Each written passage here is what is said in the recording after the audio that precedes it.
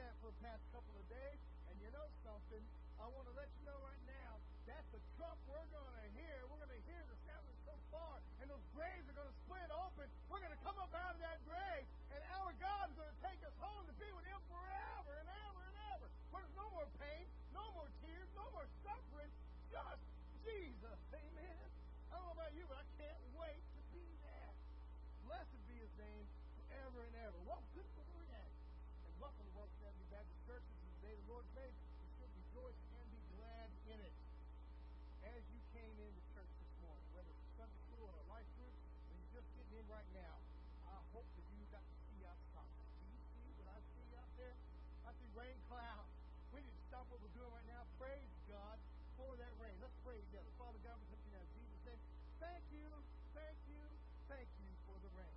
We know, Lord God, you're the author of it, you're the sender of it, you're the creator of it. Lord God, we're acknowledging you right now. We ask for the rain, we ask for blessings, we ask for time of refreshing, and we ask for a double portion of your Spirit to fall in your house this morning, Lord. May we glorify your name, may we magnify your name, and may the lost be saved today, for we give you the praise, honor, and glory in Jesus' holy name. Amen. Oh my goodness. You're visiting with us this morning. We want to say welcome to you. As you take time to fill out the little visitor card you'll find in front of you. Place an offering plate as you come around so we can have a record of your visiting. We greatly appreciate that. You're joining us online this morning. We want to say welcome to you as well. Somebody asked me earlier, Pastor, what's new about you? What's different about you? I got new glasses. Amen. Yeah, I can see now. I can see a lot better. Blessed be the name of the Lord. Let me tell you, not only can I see better, but I notice things now. So be careful. Be careful now. Uh-oh, that's right.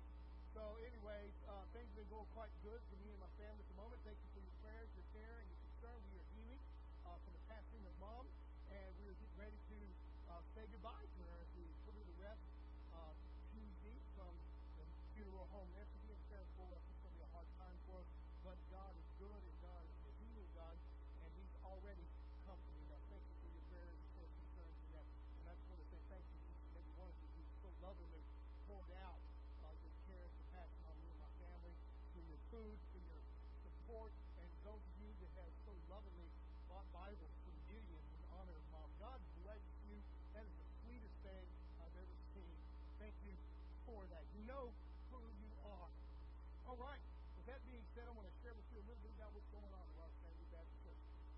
Coming up today, of course, after services at 4:30, we're going to have choir/cantata practice. So come and be a part of that. We need your help in that cantata. We need all the voices we can get. The bigger the choir is, the bigger the cantata is. Go like this. That's not common for Mass, that's common sense. Amen? So get in on that and sing with us and praise God about the birth of His only begotten Son. So come and be a part of that. Even if you don't want to be part of the choir, we need you in cantata. That's going on today. So get ready for that. That's going to be at 4:30. So come and be a part of that. Also, church 6 o'clock, evening worship services.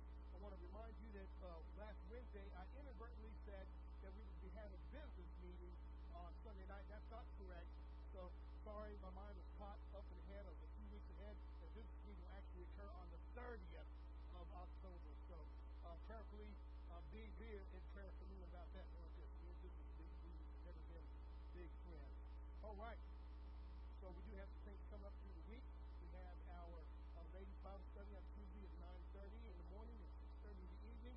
And of course, Wednesday we have our normal service at 6:30, plus intercessory prayer at 11:30 here in the sanctuary. And then, of course, men's Bible study Thursday at 6:30. I think that's all of our upcoming things, other than our upcoming yard sale. We want to ask you to prepare for to be a part of that. We're going to have that coming up on the 25th. I think it is. Is that right, Esther? For the yard sale, 25th. 22nd, thank you very much. So 22nd, 21st will be the preparation day on that Friday. So be a part of that. I think tables are $10 outside, 15 all the way around. The tables 15 all the way around. So get with the office and get with Esther and try to reserve your table today. Also, church, we have a special thing coming up. Don't have to answer the phone and tell us about that.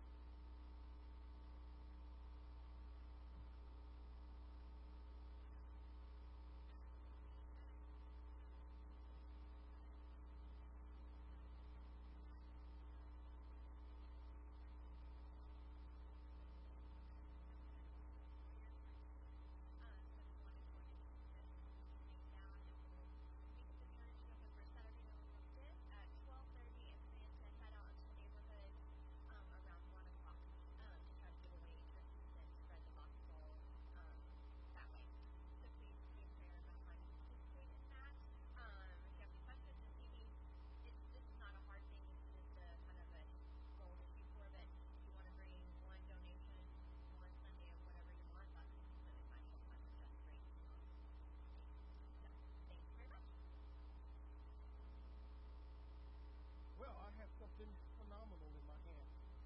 This is, that is not going to happen.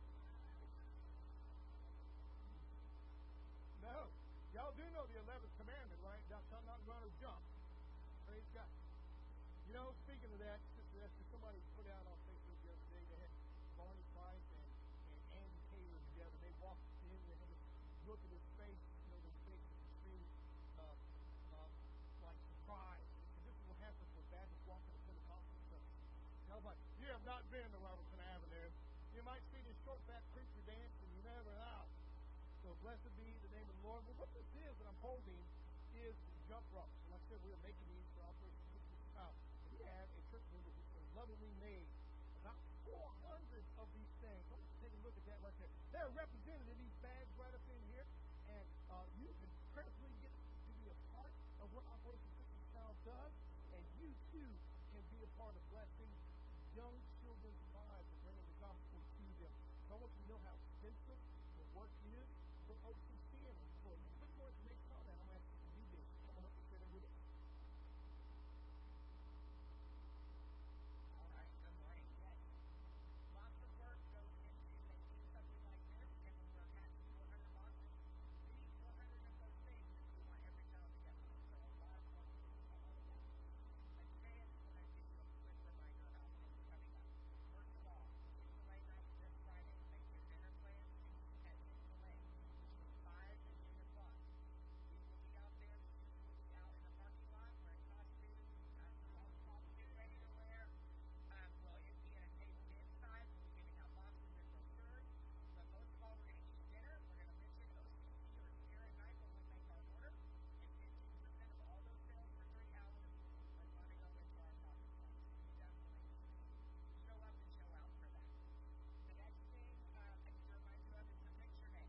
Today, after services, we're going to gather right here around the altar and take a big group picture. That picture will go in all of our boxes that we will pack at our packing closet.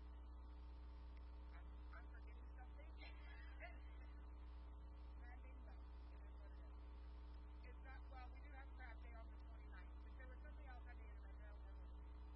Oh, seed box contest in your bulletin. The instructions and guidelines for the seed box contest are in there. And I will be here on the stage after we take a picture and every Sunday to give you a box. You get one of the whole plastic boxes. You pick your seeds, pack the box, bring it back to me, and it will go for judging on the 20th of November. So that's how much time we have to get into our lives for that. So please consider joining that contest. It does not take anything from you other than buying the things that you're going to have in the box. It doesn't cost you anything to do it, and I'll give you the box for free. All right, that's all I have. Hey, huh? If I remembered that, I'd have wore a louder tie, wouldn't you? Well, my goodness, it is so good to see each and every one of you. Unless there's any other announcements I may have forgotten, let's go get fancy, Chris. Oh, thank you very much. That's right. This Sunday. Sign-up sheet outside. There will be dinner on the grounds there. Come and be a part of that. Sign up out there and help us eat. Praise God. The Baptist tradition, eating in God's house. What's not to like? All right. With that being said, let's go to the Lord in prayer. And as we pray, we just rise and welcome one another. Father God, I come now in Jesus' name. And thank you for the opportunity to be in your house here this morning. Bless us now as we prepare to worship you. Fill us with your spirit, Lord God. May your name be glorified. And it's my prayer, Lord, there'll be anyone who needs to come to know you personal, Lord Savior, even online. Would you let today be the day, Father? They feel you and surrender to you. We give you the praise, honor, and glory. In Jesus' name, amen. Y'all please rise and welcome one another.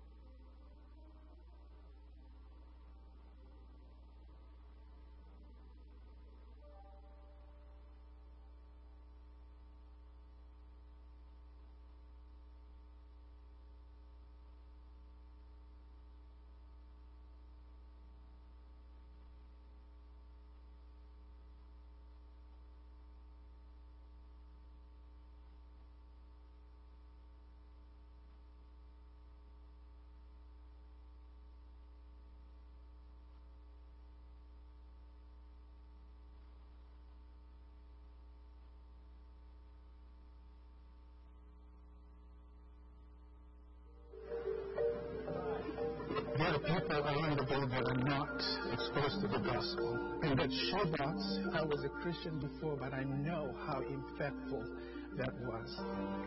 I am one of millions around the globe that receive a shoebox. My name is Sakusa Rokovasa Vakandawa Tambua Jr.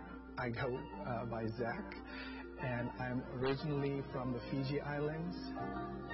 My childhood was different from what a typical kid would go through. There were no toys, no video games. We'd play with sticks and jackstones. Playing rugby, of course, there was no rugby ball. We'd use a Coca-Cola bottle. Sometimes it hit you in the face, but we'll just carry on. The day when I received my shoebox, my mom was volunteering to distribute the shoeboxes. She made me the last kid to receive a shoebox. So she said, if you run out, sorry. But thank God I got my shoebox. I opened it. I don't know how to say it. There was no word for me to say because I don't have this. I don't have these toys. I don't have these school supplies that was coming out from the boxes. And in this shoebox was a yellow yo-yo. Jaw-dropping moment, of course. No more playing with rocks and sticks. I have a yo-yo and those cars. And one of the scripture that came to my mind is, while we were yet sinners, Christ died for us. We were all undeserving of the grace of God, but someone was full of grace, spent their resources, their money, their time. Somebody thought of me. God opened doors to my life and to my family. I moved to the United States. I'm called into children's ministry. I took a church van, went down to a store and buy shoe boxes. We packed 117 shoe boxes for my youth group and our church. I may not be face to face with someone around the globe, but with that shoe box, I'm evangelizing, multiplying, discipling someone to come to know Christ. Being part of the discipleship journey is very humbling. The Raiders Journey Discipleship Program is a program that Operation Christmas Child includes for those that wants to know more about Christ. This is where my heart is: evangelism, discipleship, and multiplication.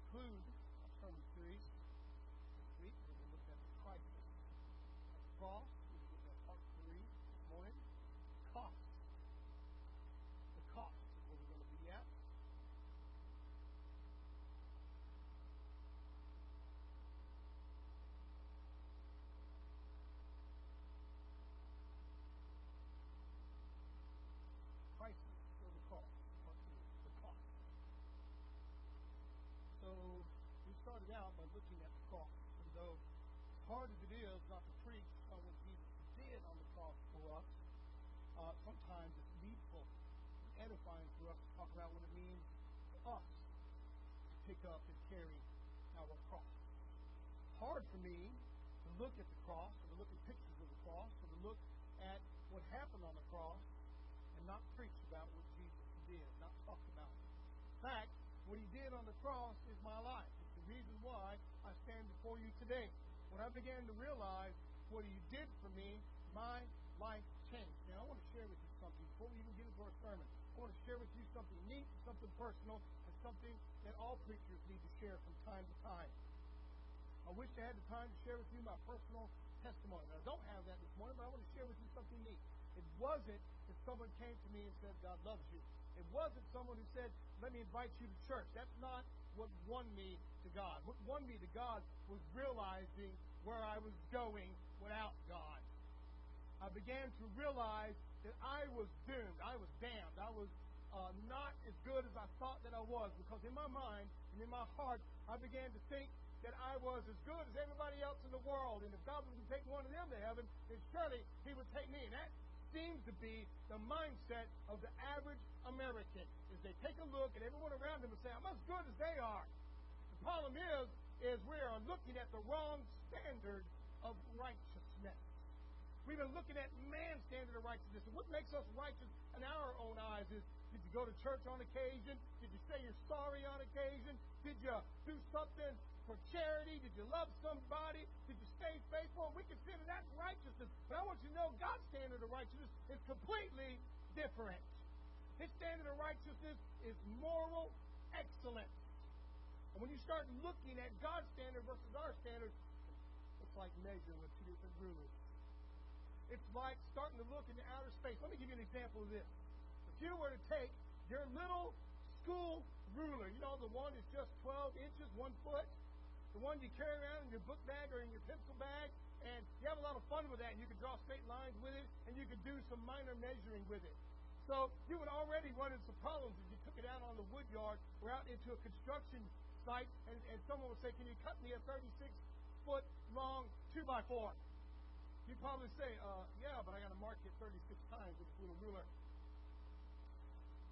Well, you would advance later on into a tape measure. It would give you 36, 40, 46 feet. But even that would be useless when we step out into measuring the ocean.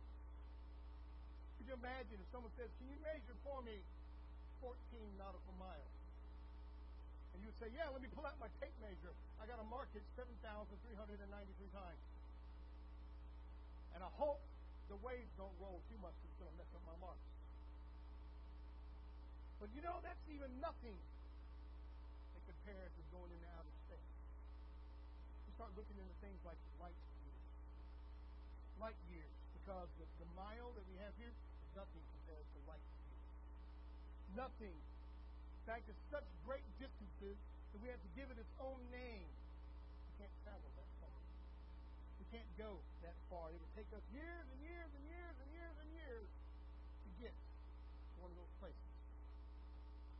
If you were to get up there and say, let me just pull out my car's tripometer and see how many miles I can mark down, you would not make it. You would not get there. The same thing occurs when you try to measure your righteousness to what God's righteousness is. The same standard applies. The problem is that we think, well, I'm as good as everybody else. Really, what we need to start thinking is, I'm as bad. If I need a Savior, they need a Savior. If they need a Savior, I need a Savior. When we start realizing the reverse, when we start thinking here in America, well, I'm as good as everybody else, we need to start thinking, I'm as bad as everybody else. And if I needed to get saved, they need to get saved. And that should fuel our desire to bring the gospel to everybody around us. Because you know as well as I do that everybody in the United States of America needs to come back to God. Every one of us need to repent. Every one of us need to get our heart right. Every one of us need to get ourselves off the couch, back into church, back into God's will, back to witnessing, back to sharing God's will. You want to know why our world is getting overrun by Islam? It's because Christianity has sat down and be quiet. get back to His will, back to what He does. And this morning, we look at the third part of our series. We began it titled The Crisis of the Cross 2 weeks ago. And we started our journey by examining the controversy of the cross. That's where, just as a way of reminder, that's where a believer begins to experience the world's reactions to Christian thought. In other words, remember how we looked at controversy and how a Christian looks controversial when they start forgiving somebody that sins against them, or when they start loving the unlovable. And we looked a little bit, we started learning a little bit about every Christian having a battle with the flesh, with the world, and with the devil. Every one of us have that. And when we start putting aside ourselves and start giving in to the will of God, when we start saying no to the world and yes to God, when we start saying no to the devil and yes to God, the world looks at us like we're some sort of controversy. We started looking at that a little bit. Some of us need to be reminded of that.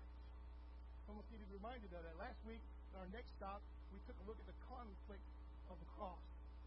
And we examined how a believer who embraces the cross comes into direct conflict with their very own will. They start battling their own thoughts and their own desires. And we learned that this conflict is a daily battle that can only be won as we die to ourselves and let Christ live through us. Well, this morning, we're going to conclude our sermon series by looking at the cost of the cross. The controversy. And let me tell you, the cross is controversial. Controversial when it's biblical. It's not controversial when it's worldly. We look at the conflict. It's conflicting when it's biblical, but when it's not biblical, it's comfortable. This morning we'll look at the cost. It's costly when it's biblical, but it is dirt cheap when it's worldly. Look with me in Galatians chapter 6. Read through verse 14. But God forbid that I should boast except in the cross of our Lord Jesus Christ, of whom the world has been crucified to me, and I to the world. Shall we go to the Lord in prayer? Father, we come to you in Jesus' name. What a thankful opportunity to be in your house. Would you speak to us as we look into your word? Would you teach us, Father God? Edify us, equip us, encourage us. And I pray, Lord God Almighty, there be in your heart for you to get right with you, and souls who need to be saved. Would you let today be that day? Would you glorify and magnify your name, Lord, and bring them safe. In Jesus' name we pray. Amen. How much does it cost? I don't know about you, but let me ask you this question. Have you ever went out to eat? Well, what kind of question is that? This is a Baptist church, amen? We went out to eat all the time, right? You ever went out to eat? Did you notice over the last couple of years that what you're paying for is getting smaller, smaller, and smaller? Have you noticed that prices are going up everywhere? You go to the grocery store, and the price of milk is up, and the price of peanut butter is up, the price of cheese is up. And if you buy cream, heavy cream, or half and half, the price is outrageous nowadays. In fact, we're discovering something else here in the United States that's coming along with that inflation. It's called size-flation. Have anybody noticed that before? Size-flation. What is that, you might say? That's where a producer has decreased the size or amount of a product that you would have normally purchased, but kept the price the same. We started noticing that in sodas. Remember, we used to buy 12-ounce soda cans. Now you get 8-ounce soda cans, but the price is the same. When I was a kid, I remember going to McDonald's, and you know what? Don't look at me with those shameful eyes. I don't know one family in this world that didn't get a Big Mac in their car and have lettuce and cheese in the seat. Praise God, right? Onions floating around. And back in those days, when I got that big old nasty hamburger, they were so big I had to put cardboard around to hold it together. Nowadays, you get a Big Mac, you're saying, that's not a Big Mac, that's a big whip. Go like this, and it's amen in the Baptist church. Yet they're charging more, and they're charging more. It's called size-flation. And you bought a bag of chips, and you open it up, and of course they put a disclaimer on the top, some settling may occur during packaging. You liar! There's 9 chips in the bag, and the rest is air. What happened? What happened there? It's called size-flation. You're getting less for what you paid for. But back when we look at the cross and we ask that question, how much does it cost? I want you to know something. Are you ready for this morning? Jesus Christ is the same yesterday, today, and forever. Amen? He doesn't change. His gospel doesn't change. His people don't the world tell us that we're supposed to change to reflect the world. Wrong. We're supposed to live godly, biblical lives, and the world is supposed to try to look like us. Somewhere down the line, we traded that. But what is the cost? Let's look at what the Bible says. Remember, we began with our cardinal scripture, if you will. We went through all 3 weeks of this, looking at the Apostle Paul saying, I want to crucify myself. In fact, that's his philosophy. I crucify myself that the Lord might live through me. Now, that is definitely paraphrased, but that's what he's saying there. I will die to myself that the Lord might live through me. I will boast only in the cross, in Jesus and him crucified. Nothing else matters. That's what I preach. That's what I teach. And nothing else is important. Let's look at the cost of the cross. Shall we look at me in Luke 14, 27 to 33. We'll read this quickly now. The Bible says, and whoever does not bear his cross and come after me cannot be my disciple. For which of you intending to build a tower does not sit down first and count the cost, whether he has enough to finish it? Lest after he has laid the foundation and is not able to finish, all who see it begin to mock him. Verse 30, saying, this man began to build and was not able to finish. Or what king, going to make war against another king, does not sit down first and consider whether he is able with 10,000 to meet him who comes against him with 20,000? Or else, while the other is still a great way off, he sends a delegation that asks conditions of peace. So likewise, whoever you does not forsake all that he has cannot be my disciple. So we can see from the scriptures that we don't really have to dig too deep what the cost of bearing the cross is, what the cost of picking up the cross, what the cost of being a disciple of Jesus is. And that cost, the cost of the cross is simple. It is bearing it. Can I get an amen on that this morning? You're supposed to pick up the cross and follow after Jesus. And the cost of it is bearing it. That's what we're supposed to do. We're supposed to pick it up. We're supposed to carry it. We're supposed to follow after Jesus. The problem is some of us want to pick up the cross and go somewhere else. We want to pick up the cross and get off the map with it. Or we want to take it in places it should not be. You say, wait a minute. What do you mean there, Pastor? Can the cross not go somewhere? No. The cross can go anywhere, and the gates of hell will never prevail against it. Amen? Not once. But sometimes, when we bring the cross and try to mix it with things of the world, it's not where it's supposed to be.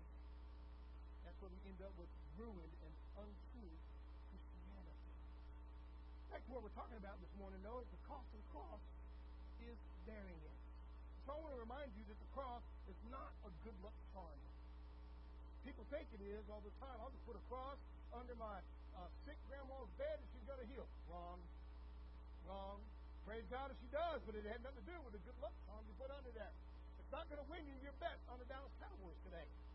You might get up and cross your TV and say, in the name of the Lord, the Cowboys are going to win. I think God will make them lose just to make you look silly. It's not a good luck charm. It's not a blessing symbol. It certainly is not a fashion symbol. But we turned it into that. We wear the cross and everything. There's nothing wrong with that. Don't get me wrong. I'm not saying that you should quit wearing crosses. I'm not saying that ladies should never wear them on a chain around their neck anymore. I'm not saying they shouldn't have them on their purses or on their shoes or on their belts. They're everywhere nowadays. My point is this, though. The world has picked up the cross as some kind of fashion.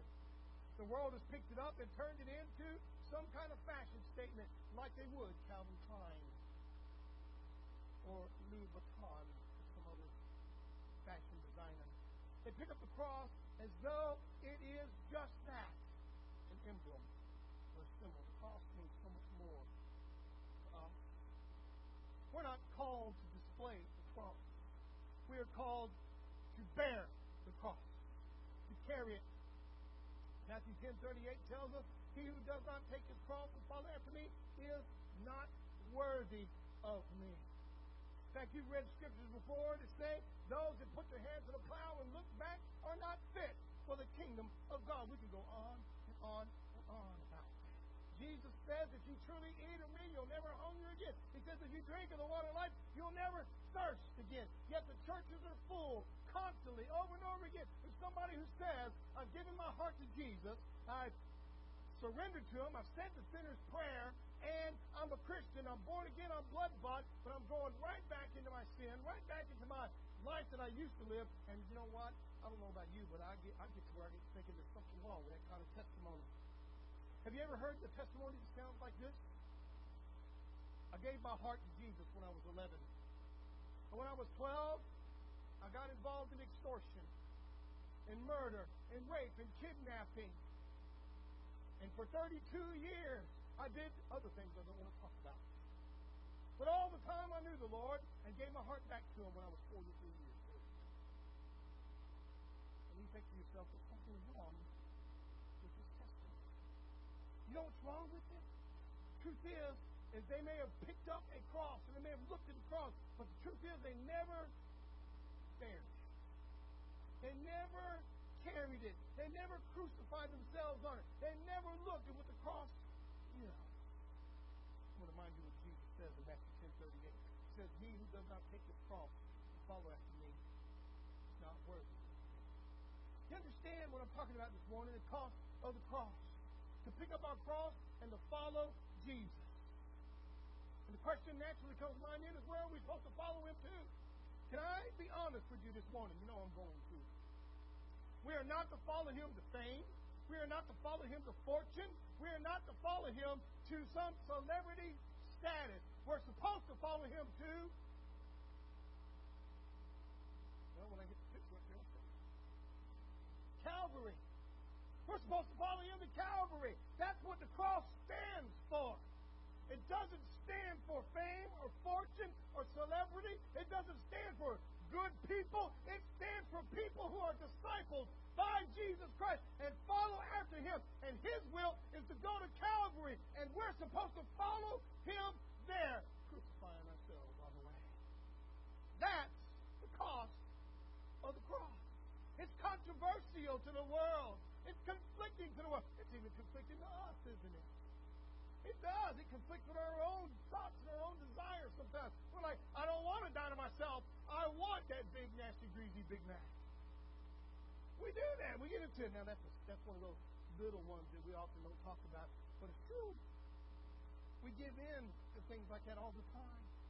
We're supposed to pick up our cross and bear it to Calvary. And when we start looking at what the cross means, what the cross costs, perhaps it gets a little bit different to us. What does it cost? In fact, what does the cross cost? And when you decide as a disciple of Jesus Christ, I'm going to pick up the cross daily and follow after Jesus, you can expect some certain things to start happening in your life. Number one, you can expect that the world is going to look at you controversial. Remember, we started that out 2 weeks ago. When you pick up your cross and you follow after Jesus, the world is going to think you're some kind of Looney Tune.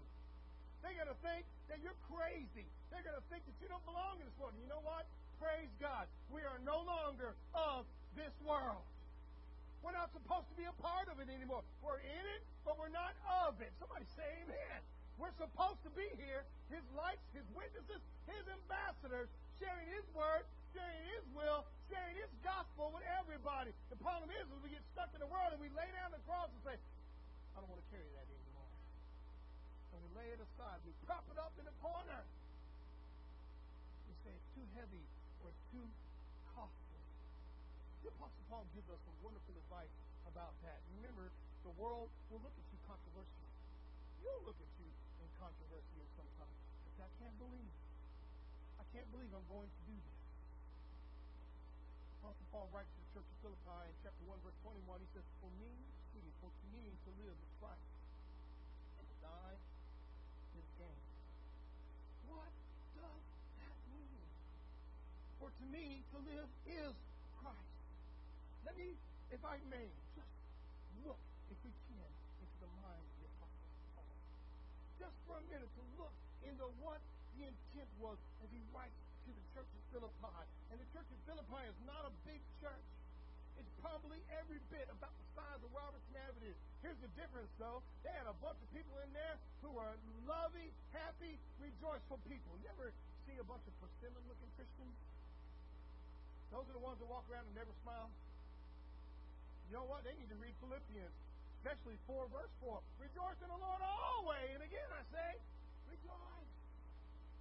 We got a lot of things to be happy about. You got a God in heaven who thinks you're worth dying for. You got the Holy Spirit. You got the Bible in your hand. You got a church family. You got a brand new vocabulary. You got friends, brothers, sisters, you got a family worldwide. And one of these days, the sky's going to split open and our Savior's going to come down and take us home. I don't know about you, but that's worth rejoicing about. Woo! Here is what Paul writes to that little struggling church. And it is struggling. It's struggling financially. And let me just give you some background of the Apostle Paul. Paul's in prison when he writes this letter. He's in prison. Can I say that? What's he in prison for? Eating Big Mac? No. He's in prison for preaching the gospel. Boy, when I used to be a chaplain in a prison, all the inmates would remind me of that. Paul was in prison. I was like, yeah, well, Paul's in prison. It was under a different circumstance. So don't get self-righteous on that. They did. Well, Paul could do it. I was like, that's right. You can do it too. But you're going to have a lot harder time getting somebody to trust you. See, Paul wasn't in there for stealing. Paul was in there for preaching. You go to prison for preaching, it's a badge of honor. In fact, if you ever see the police pull up in front of 102 Blanket Drive, Cottonville, Texas, you'll say, Brother Johnson's preaching at city council again. If you ever see me get escorted out of Walmart, you'll say, Brother Johnson's preaching in the beer aisle again. You know it's true. Josh got kicked out from putting gospel tracts down into 12-pack. I can't help it, y'all. True. Ask Betsy about it. She said, yep, it's embarrassing, too. So I walked out of the restaurant because I stood on a table and started preaching. I can't help it sometimes. Here, the Apostle Paul writes to the struggling church from a prison cell. See, they had written Paul this letter. And in this letter, they sent an offering. Immediately with an offering. In fact, this is the first offering. And I want you to think about the beautiful offering you've laid out here. I want you to think about what God does with those offerings. The offerings you send to those missionaries in our Ethnos 360. I want you to think about the missionaries we support in prayer. I want you to think about those offerings. This little teeny tiny church sent this offering to the Apostle Paul because his prison wasn't like the U.S. It wasn't like we have here today, because you and I know the inmate's going to eat whether you send money or not. You know he's going to have clothes whether you send clothing or not. You know he's going to get his shower. He's going to get his 3 hots in a cot. All he has to do is obey, and he's going to have very little trouble. To be honest with you, say, how do you know that? Gee, only work there. Very little trouble if he just does what they tell him to do. It was different in this prison, though. This prison, he would eat only if the guards kept on feeding. There was no one for them to answer to. They would only buy food for him if the family, if somebody provided for him to go buy food. Other than that, he was hungry. So he left or until he died. This little church sent an offering to that little jail where Paul was. And I'll imagine his face when those jailers walked in, when those prison guards walked in. Remember, I worked for Texas Department of Criminal Justice. Before my mind's eye, they walked in those big gray uniforms. Those keys are dangling. Those handcuffs and leg irons, that riot baton, that big old can of LS10 spray. Someone drops down a sack in front of Paul. Says, boy, there's a church out there that loves you. And they sent you a bologna sandwich. No, they sent him a Big Mac.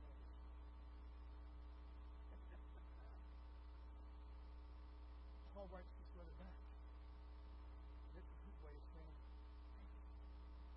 thank you for loving me.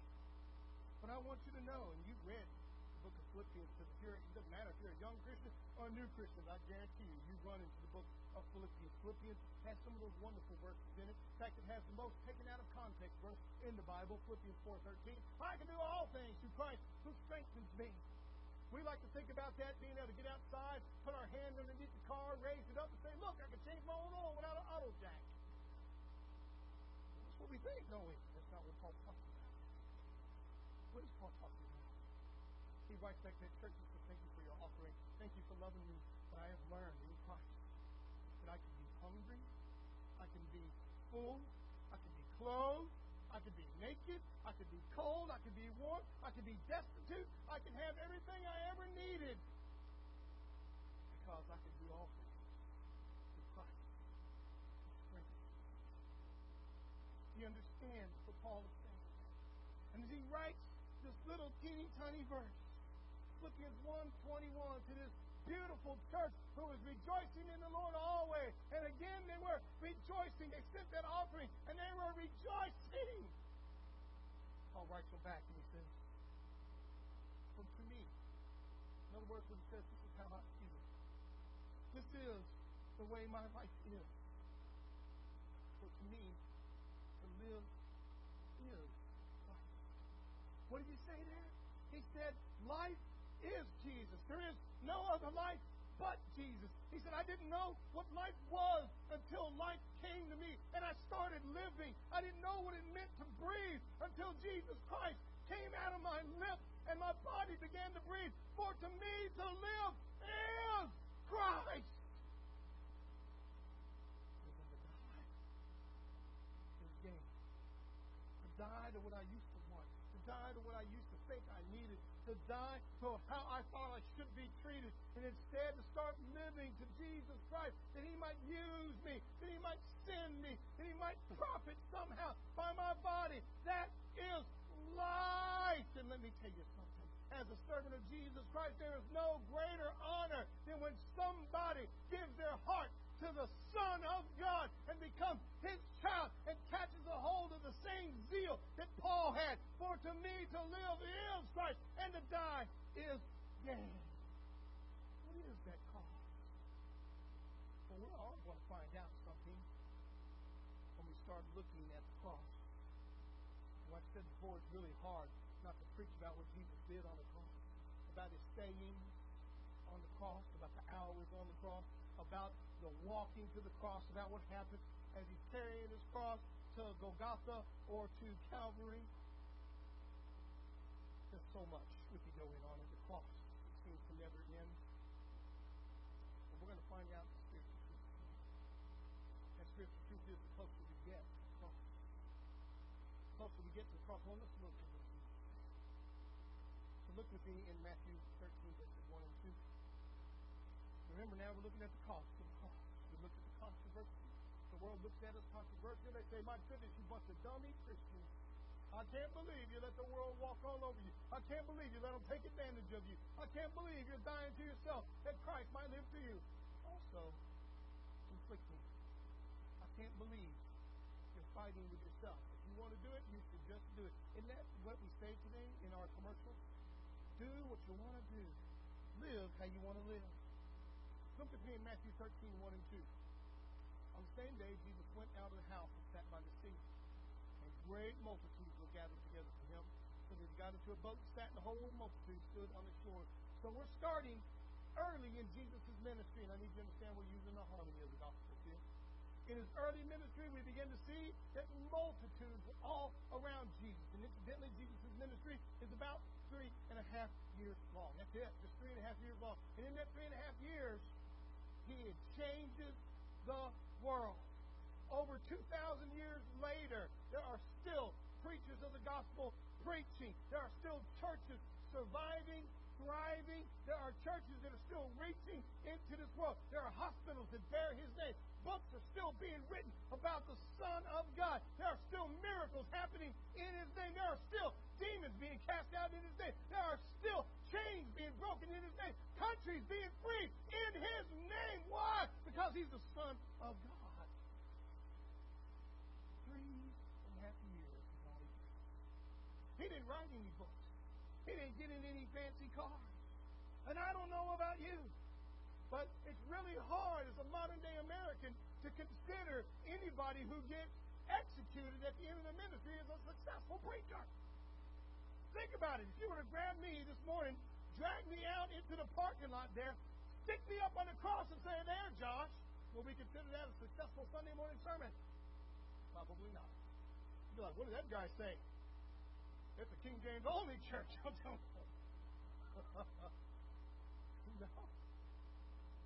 It's hard for us to consider that successful. But you know, Jesus teaches us about carrying the cross. He teaches us that it's controversial. He teaches us that it's conflicting. He teaches us the cost. Remember, He starts out in His ministry early, and there's multitudes. We just read about it in Matthew 13. Multitudes all around Him. Look with me in Matthew 14, and let's read about this 5,000 that He fed. Multitudes now into 5,000. Look with me in verse 19 of Matthew 14. Then He commanded the multitudes to sit down on the grass, and He took the 5 loaves and the 2 fish, looking up to heaven, he blessed and broke and gave the loaves to the disciples, and the disciples gave to the multitude. So they all ate and were filled, and they took up 12 baskets full of the fragments that remained. Now those who had eaten were about 5,000 men, besides women and children. Multitudes, 5,000 men, not counting women and children.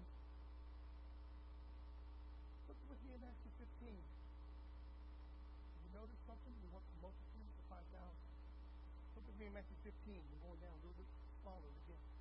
Matthew 15, 37 to 39. So they all ate and were filled, and they took up 7 large baskets full of the fragments that were left.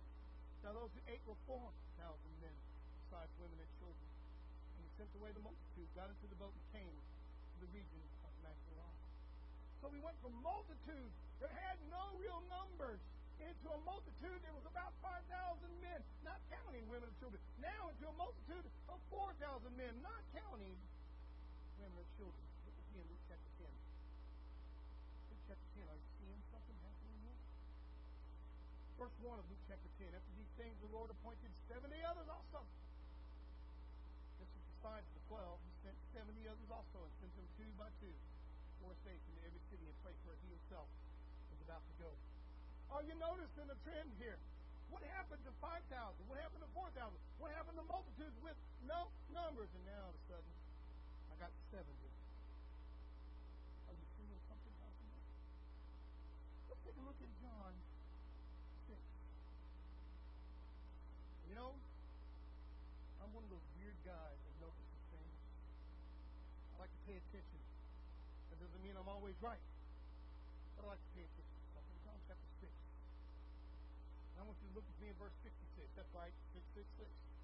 How many of you go to the grocery store and the clerk rings up your amount and they're like, that's $6.66. You'd be like, not today, Satan. Get that piece of gum real quick. Throw it up on there. Go like this. You know what I'm talking about. You get that license plate with 666 on it. You realize this is going back to the DMV right now. No! Look with me in John 6, verse 66. From that time, many of his disciples went back and walked with him no more. Understand the controversy got to be too much. The conflict got to be too much. The cost is more than they could bear. What are they talking about here? Well, if you read the background of John 6, Jesus is going to tell us, you got to eat my body, you got to drink my blood. You got to understand that I have to be in you, and you got to be in me. You got to die to yourself, and you got to let me live through you. You've got to be born again. And they're like, no, we can't do this. I don't mind being religious. I don't mind putting on some holy garments. I don't mind going to church on Sunday. But you're not going to take over my life. The Bible tells us in John 6, verse 66, in that time many of the disciples went back and walked with him no more. Jesus said to the 12, do you also want to go away? Simon Peter answered him, Lord, to whom shall we go? We have the words of eternal life. Also we have come to believe and know that thou art the Christ, the Son of the living God. Can I ask you a question? Did you see a multitude with no numbers? Did you see 5,000 besides women and children? Did you see 4,000 besides women and children? Did you see the 70? And then in John 6:66, we're all walking away.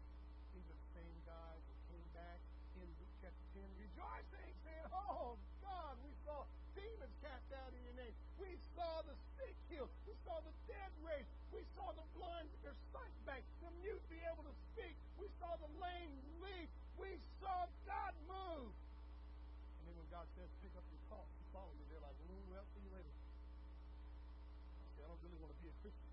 I want you to do things for me, God. But I don't want to be a Christian.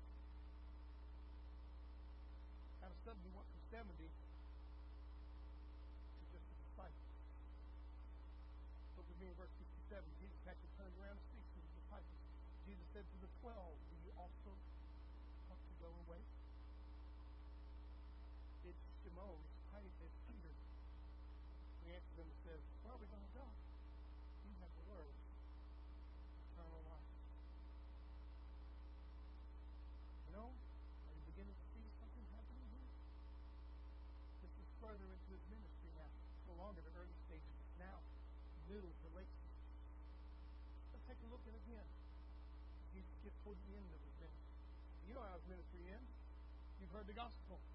He gets crucified and he's resurrected. Look with me in Mark 14. Mark 14, look with me in verse 46 to 50. Then they laid their hands on him and took him. This is Jesus, who ruled the rest in the garden of Gethsemane. And one of those who stood by drew his sword and struck the servant of the high priest and cut off his ear. Jesus answered and said to them, have you come out as against a robber, with sword and club to take me? I was daily with you in the temple, teaching, and you did not seize me. But the scriptures must be fulfilled. Look at verse 50. Then they all forsook him and fled. Oh, 12 even took off. Of course, you know Judas wasn't there. Judas was part of the arresting mob. They all fled, the Bible says. From multitudes without number, 5,000 to 4,000 to 70 to 12 to the 11 in the garden with him. And did you notice, brother? The crowd keeps getting smaller. Smaller, smaller, smaller. Now let's take a look at the cross. That's what we're looking at this morning. The cost of the cross. Look with me in Mark 15. There were also women looking on from afar, among whom were Mary Magdalene, Mary, the mother of James, the Less, and of Joseph, and Salome. There were some women looking on afar off. John chapter 19 tells us who's actually at the foot of the cross. I don't know about you, but I'd like to think that if I was there, I would be at the foot of the cross. Most of us would say that. I'd be there to the end. Would we? Would we, or would we have been Jesus? Look at John 19. Look with me in verses 25 to 27.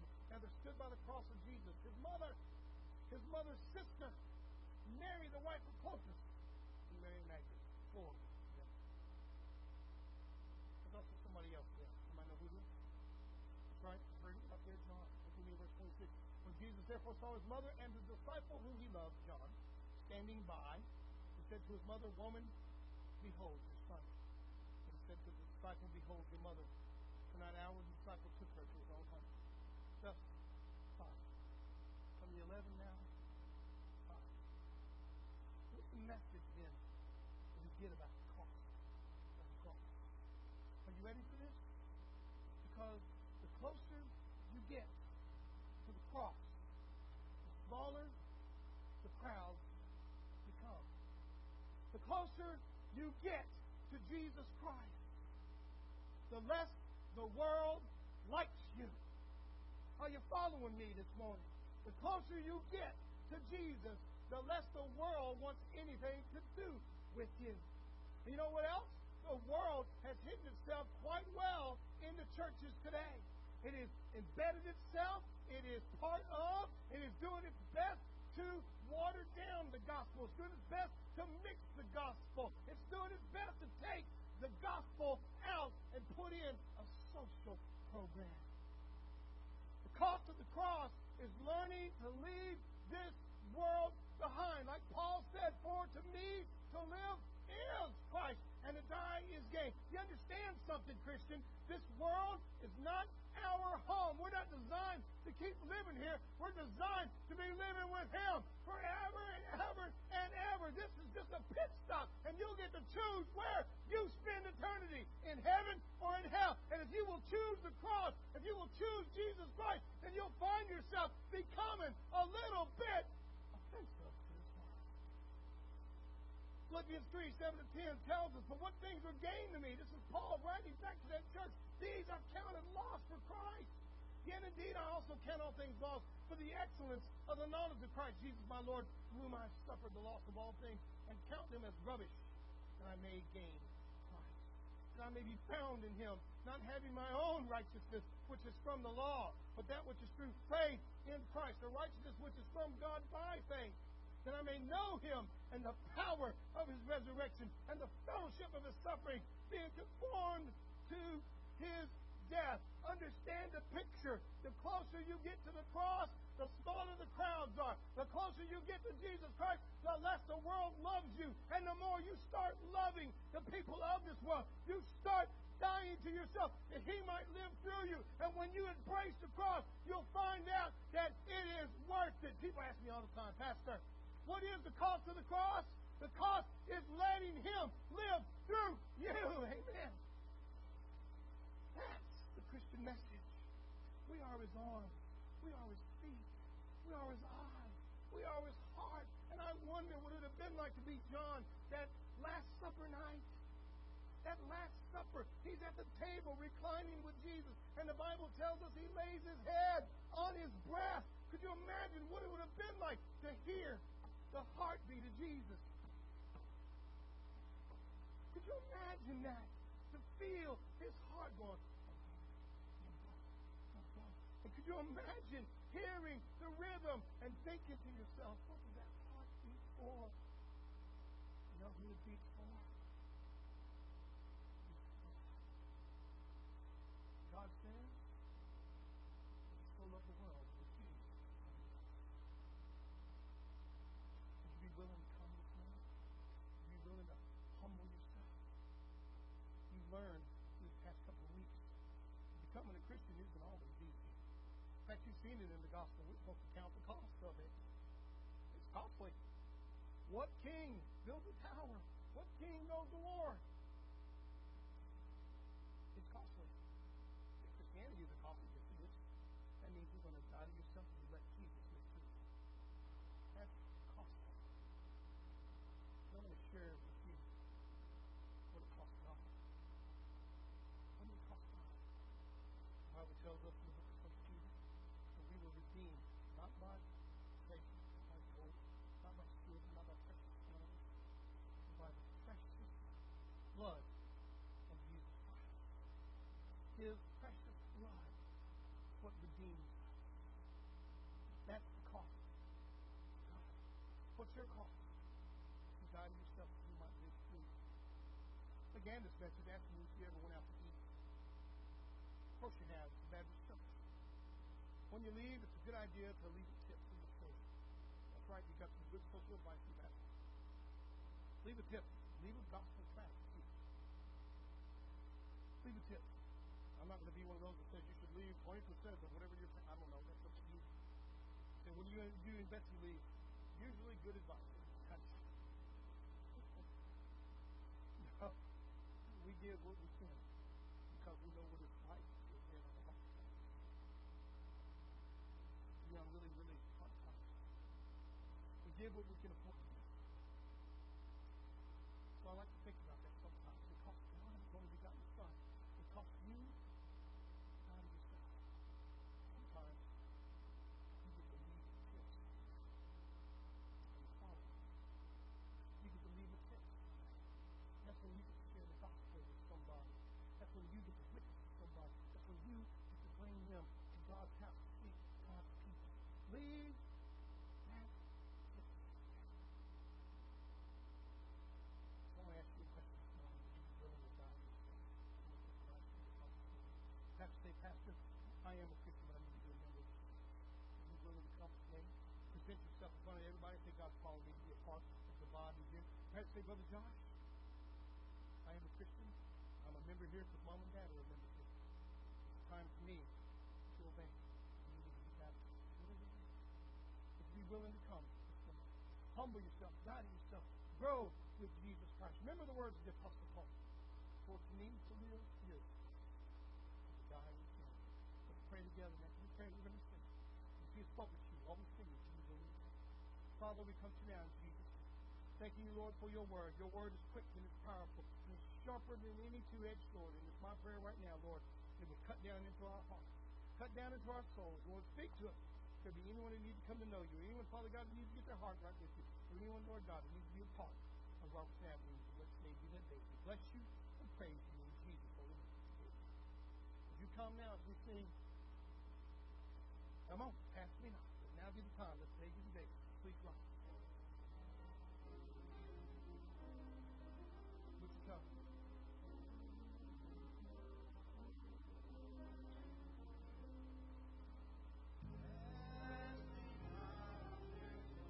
Would you come?